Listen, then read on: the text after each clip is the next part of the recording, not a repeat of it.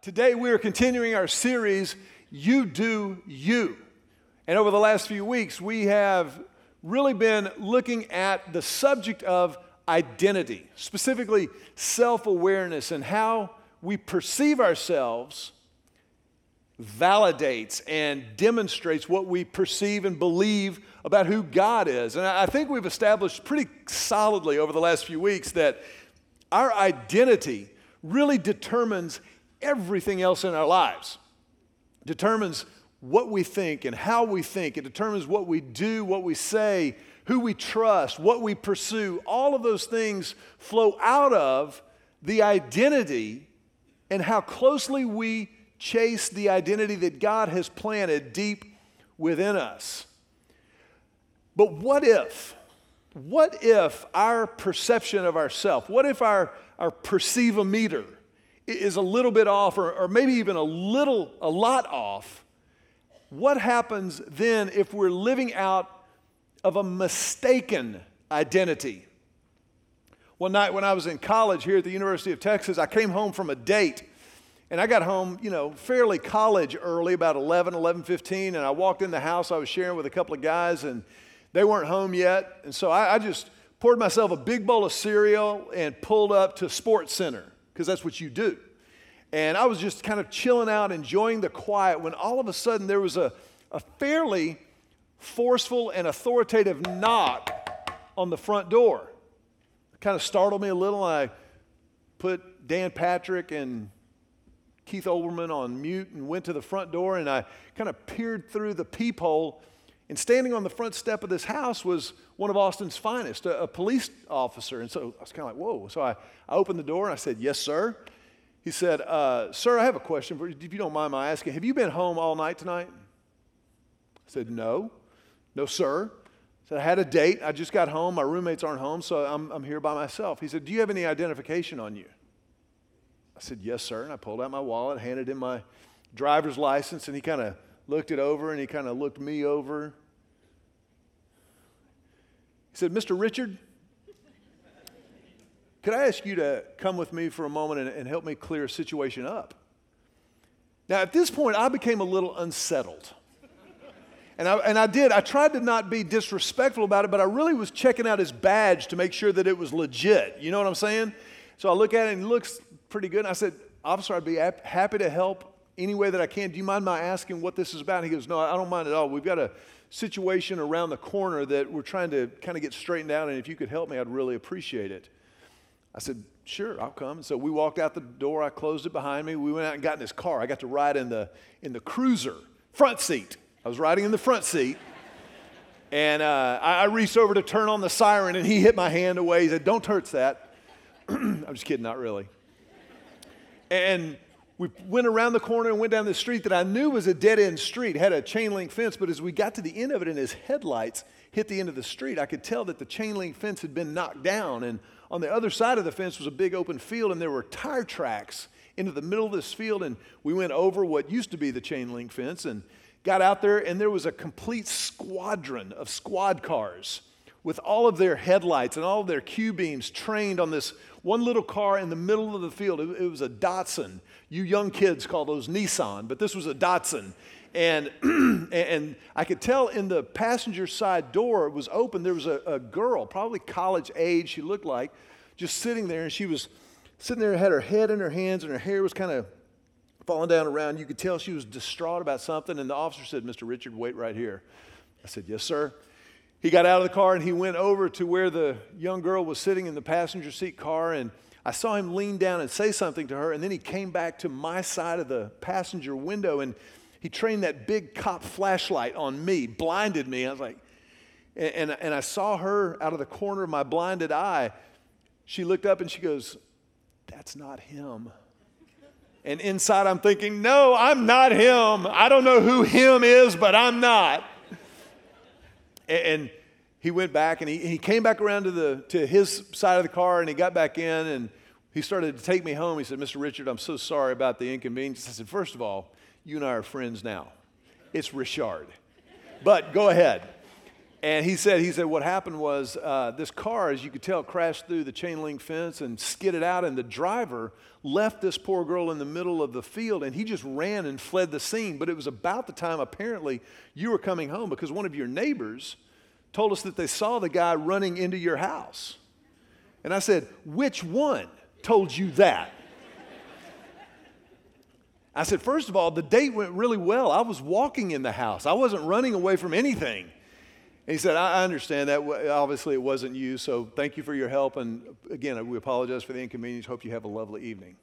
Now, it's one thing to be mistakenly identified when you're walking in the front door of your house. And just for the record, it's more than a little bit unsettling and unnerving to have a police officer knock on your door at 11 o'clock at night. But how much more tragic would it be? How much more devastating would the consequences be if we were to live out our entire lives with a mistaken identity? If we were to miss what God had planted deep within the soil of our soul when He formed us and knit us together in our mother's womb, and instead of validating and demonstrating that identity, we instead, because of a mistaken identity, invalidate and fail to demonstrate who God created us to be. Now, throughout this series, we've used the life of Moses in particular, but also the nation of Israel as kind of a focus, if you will, to look at how God plays out identity in people's lives. And we've seen over and over again how Moses had incredible moments, what we call kind of identity crisis moments, going back to the very beginning when God called him to lead Israel out of Egyptian slavery. And we said, remember, that a crisis is not necessarily a bad thing. A crisis is just a crossroads. It can get better or it can get worse, but it can be a really positive thing. And for Moses, it was a positive thing there at the burning bush in Exodus chapter 3. It was where Moses began to step up and to step into who God had created him to be and what He had called Moses to do. And it was a great thing. But today we're going to find an incredible story in the nation of Israel's chronicles, in the history of Israel, that is a completely different kind of identity crisis. And at this identity crisis, Israel, rather than stepping up and stepping into, actually sinks to an HNL. I'm not talking about a whole nother level that we've talked about many times before, but this instead is a whole new low. Because in this identity crisis moment, Israel completely forgets and abandons who God has created them and called them to be. If you've got your Bibles or maybe on your phone, look at Numbers chapter number 13. Numbers is the fourth book of the Bible: Genesis, Exodus, Leviticus, Numbers. And in Numbers chapter 13 and 14, we find Israel at a crisis point moment.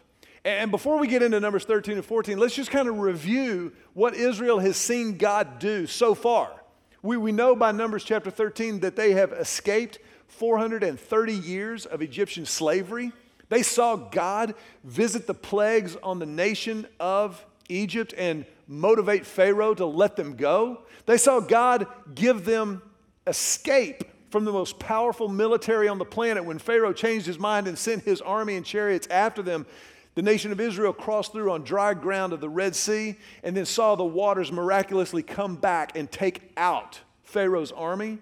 We know that when they got into the wilderness away from Egypt and they had no food, they had no water, they saw God provide manna and quail every single day to meet their physical needs for food. They saw God provide water out of a rock when they were thirsty. They've seen God deliver to Moses face to face the 10 commandments, those 10 principles and laws for how God operates and how to interact in a relationship with Him. And so over and over again, they've seen God's faithfulness when they didn't know what He was going to do or how He was going to do it. They've seen Him continue to step up and fulfill his promises to them. And in Numbers chapter 13, Israel is at a critical juncture because Moses is preparing Israel to occupy the promised land that he had promised in covenant with Abram, who became Abraham about 500 years earlier. Moses sees that they are now on the threshold of taking the promised land, and so he assembles a team of 12, one representative from each of the 12 tribes, the 12 tribes of Israel. And he gathers them together and essentially commissions them as Israelite Navy SEALs to go in and spy out the country. He says these 12 are to enter under the cover of darkness and bring back a reconnaissance report. What is the land like? What is the harvest like? What are the people like? Are they strong? Are they weak? Are they warriors? Are they farmers? I want to know everything that there is to know about the inhabitants of the promised land and the promised land itself. And these 12 spies go out and they are blown away by what they discover. They bring back clusters of grapes. Grapes so big, they're more like grapefruit. They're so big. And they come back and they say, man, this place is amazing. It really is the land of milk and honey. It's unbelievable. But it's at that point that there becomes a division in the report. Two of the spies, Joshua, whom we'll get to know better and ends up succeeding Moses, Joshua and Caleb come back and say, man, this place is unbelievable. Let's go. God has promised it to us. Let's claim his promise. Let's accept it and go conquer this land. But the 10 other spies who, by the way, their names are forgotten to history, but Joshua and Caleb, we remember, the 10 other spies have a completely different perspective on occupying the promised land from Joshua and Caleb. And in Numbers chapter 13, I want you to look at verses 32 and 33 as you start to understand where this is coming from and, more importantly, where it's going. Verse 32, so they spread this bad report about the land among the Israelites. The land we traveled through and explored will devour anyone who goes to live there. All the people we saw were huge. We even saw giants there, the descendants of Anak. Next to them, we felt like grasshoppers. And that's what they thought too. Isn't that amazing? They saw the exact same thing that Joshua and Caleb saw. They had the exact same experience, but their perspective on that same experience was 180 degrees in the opposite direction. Now, there are a couple of immutable laws of human nature that are at work here. Number one, I want you to notice how negativity spreads like a virus. Isn't that the truth? Now, don't point at anybody because hopefully you're not sitting next to them, but have you ever noticed how negative people love to make other people negative too? They do. They love to grumble all the time. They spread this bad. It wasn't enough that they felt bad about it. They wanted to make sure everybody else felt bad about it too. The second thing that I want you to notice is that negativity always exaggerates the problem. Negativity always exaggerates the problem. What did they say? We felt like grasshoppers. We felt like grasshoppers. They thought we were grasshoppers. We thought they were grasshoppers. It's terrible. We're grasshoppers. Now, we can kind of laugh about that, but I mean, fact of the matter is, you and I know people. Maybe you work with somebody, or heaven help you if you live with somebody who has a grasshopper mentality. Real quickly, I want you to turn to the person you walked in the door with that you like and tell them with joy, passion, and enthusiasm, you ain't no grasshopper. And it's not grasshopper, it's grasshopper. Ah, grasshopper. You ain't no grasshopper. You see, we have a choice to make. Just like those 12 spies had a choice to make. The Bible never says that there weren't any giants living in the land. There were some giants in the land. There were some hard battles to come for Israel. But you can either choose to be a grasshopper or a giant killer.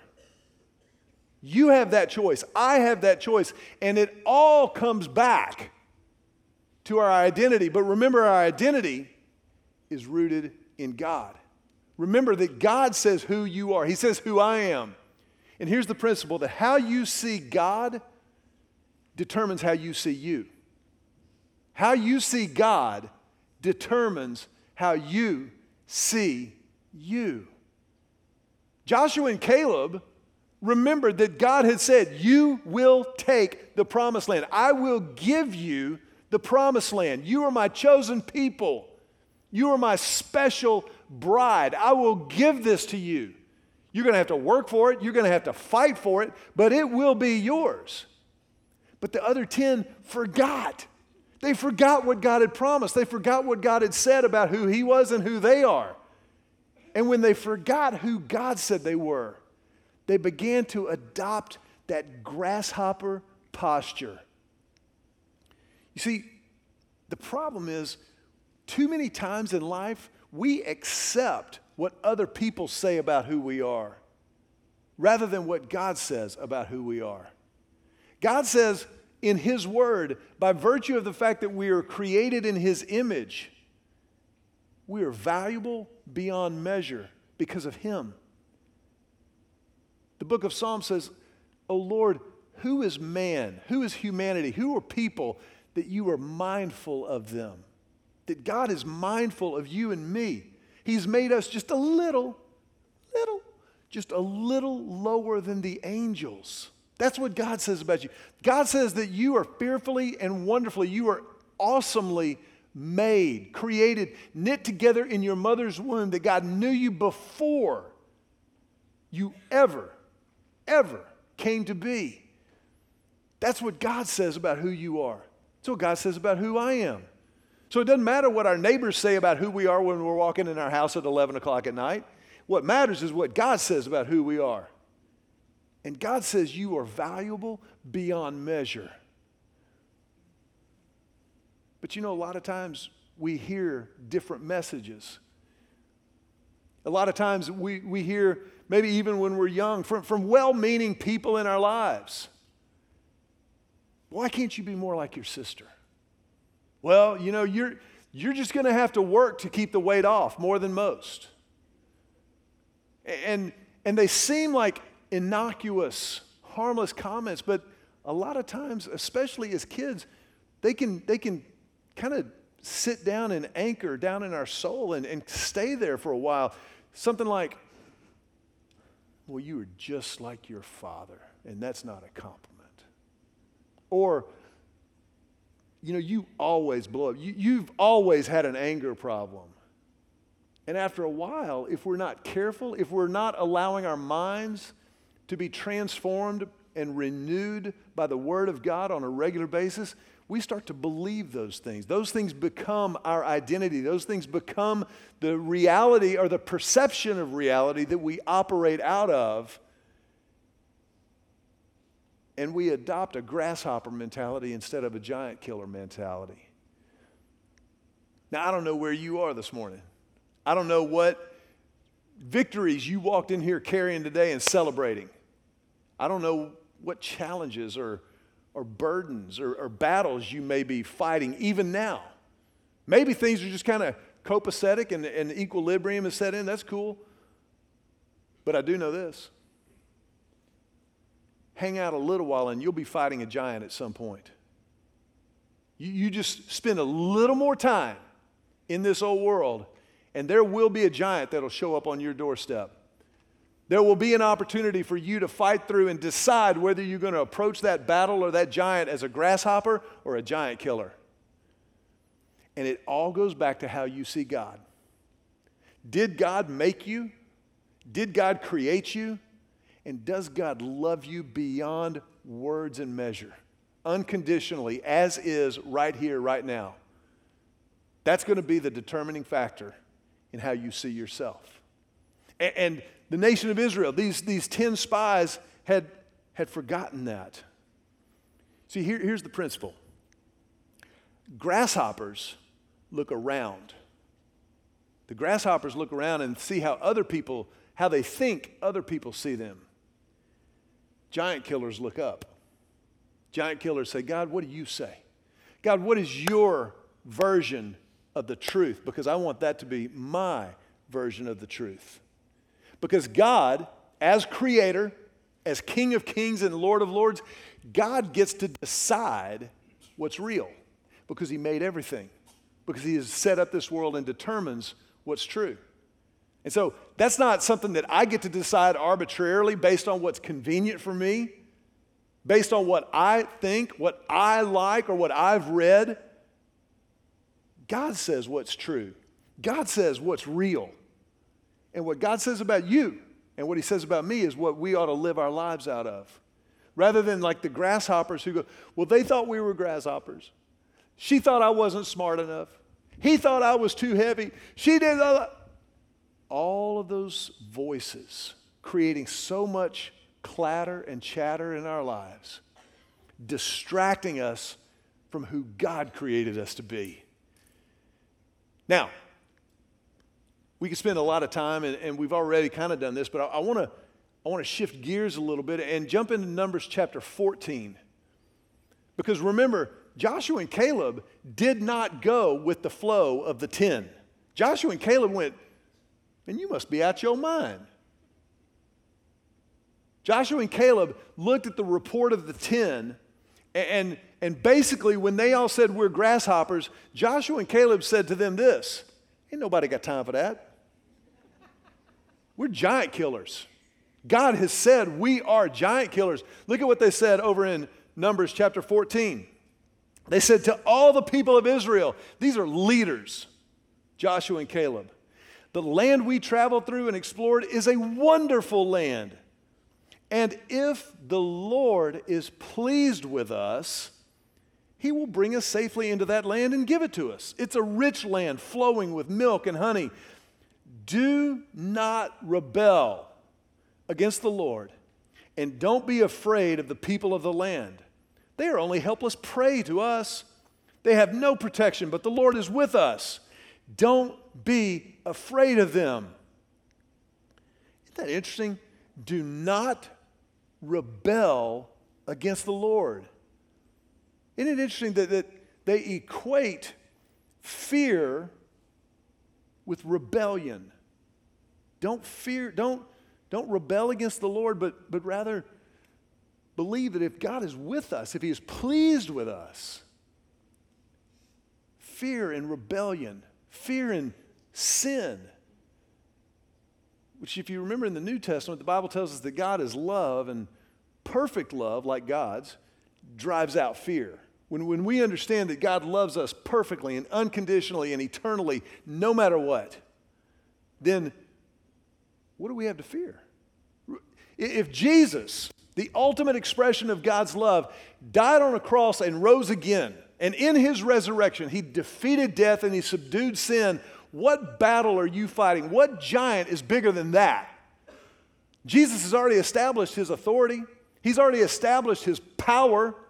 He rose from the dead, Jack.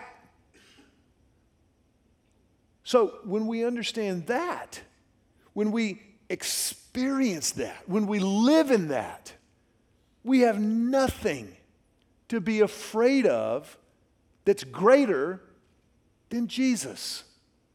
This is the message of the gospel. This is what Jesus died and rose again for us to not only understand intellectually, but to live out experientially, to know and to taste and see that the Lord is good. And so, yeah, we're going to be giant killers. We're not going to live like grasshoppers. You've got a problem with your 3-year-old? First of all, get in line. Second of all, Jesus is bigger. You got a strong-willed child? Hey, strong-willed kids are a blessing. Challenge and a blessing. Those are not mutually exclusive. You're having some marital problems? So you got married and 8, 9, 10, 18 years in, it's not all perfect? Jesus is bigger than that. What about work? Do you have problems at work? I don't. I'm a pastor. Pastors have no problems. Of course you have. God is the God of the giant killers. It's what he does. It's who he is. And the Bible tells us that in Christ Jesus, we are more than conquerors. We are more than because of Christ, not because we're great, special, handsome, or strong, or beautiful, or smart, but because of who he is. And so we adopt the mentality of the giant killer. You see, how you see you determines what you do and who you do it with. You know, we love grasshopper people. We love people who adopt the grasshopper posture and mentality. We do. But I ain't going to hang out with them. I'm not going to be one of them. I'm sure not going to date one of them if I'm not married. If I am married, I'm not dating anybody besides my wife. But if I'm not married, grasshopper people have missed who God created them to be. They are living in a mistaken identity. See, grasshopper people whine and complain. Giant killer people trust and conquer. We are more than conquerors in Christ Jesus. This is who he's called us to be. This is what the gospel message is about. And so, in the middle of summertime, we go to the Word of God. We go to Scripture, not just out of a habit and a pattern, but we do it because we trust Scripture. We trust God more than we trust ourselves. And we see, it's interesting what Moses and Israel went through, and there's some interesting information to know there, but ultimately, this is about a pattern and a paradigm that God has called us to live and to follow. We don't just read Scripture, we want Scripture to read us. And to allow that to permeate every single part of our lives and to radiate out. Because that's what God's created us for. I want to ask you to bow your heads for just a moment. And in this moment, I want to ask you two questions. For you to prayerfully consider right now. Do you lean more often than not grasshopper or giant killer? Do you lean? Do you tend more grasshopper or giant killer? Because the calling of God is obvious. It's obvious and unmistakable. We are called to a giant killer existence.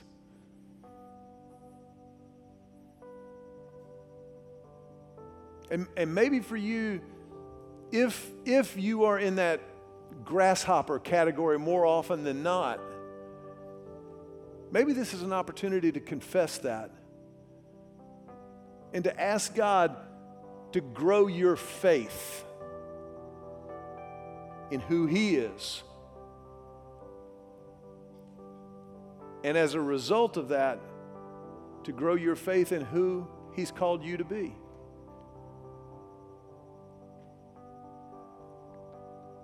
But the second question is the linchpin for the whole thing. Have you chosen to follow Jesus? Have you chosen to live in relationship with Him? To respond to His grace initiative and accept what he did on the cross and in the resurrection for yourself personally. If you're here today and you've never done that, we want to give you the opportunity to do so right now. To pray right where you're sitting, a prayer of commitment, a prayer of surrender to the God who is powerful enough to convert your surrender into victory. If that's you, just pray right where you're sitting silently. Just talk to God and just say, Jesus, I need you. I confess my sin. I claim your forgiveness. And beginning right now, I will follow you with everything I have.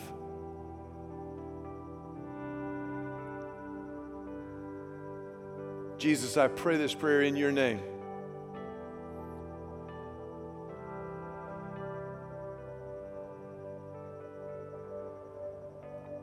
I want to ask you just to remain with your heads bowed for a moment, a holy moment. And if that was your prayer, I want you to know a couple of things. First of all, this is the greatest moment of your life. And as a church, we want to help move from this moment into what's next, into what God has for you. That's our blessing. That's our privilege and responsibility as a church. And so if you would just take the program that you got when you came in today and fill out that Connect card that's in that program, your name and contact information, and about halfway down that card, there's a spot there that says, I'm committing my life to Christ today or this week. If you would just take that and indicate that and tear it off at the perforation. And before you leave today, just hand that card to one of our ushers and just tell them, hey, today was my day. Just make that personal connection. And that'll begin a conversation that we can have to help you, and also where you can help us. We need you. And we want to be a family of faith. We want to be a safe place for you. And the second thing I want to ask, if you prayed that prayer this morning and you meant it, as our heads are bowed and our eyes are closed, would you just raise your hand? Just raise your hand and hold it up high for just a moment as you stamp this moment in your life. You stamp it in your life, and you stamp this moment in the life of this church. Because this moment in your life is why we exist. It's why we get up. It's why we pray. It's why we give. It's why we serve. It's why we're here. And so as a church, we honor that. We celebrate it in your life. And as you put your hands down, we put our hands together just to tell you, welcome home. Welcome home.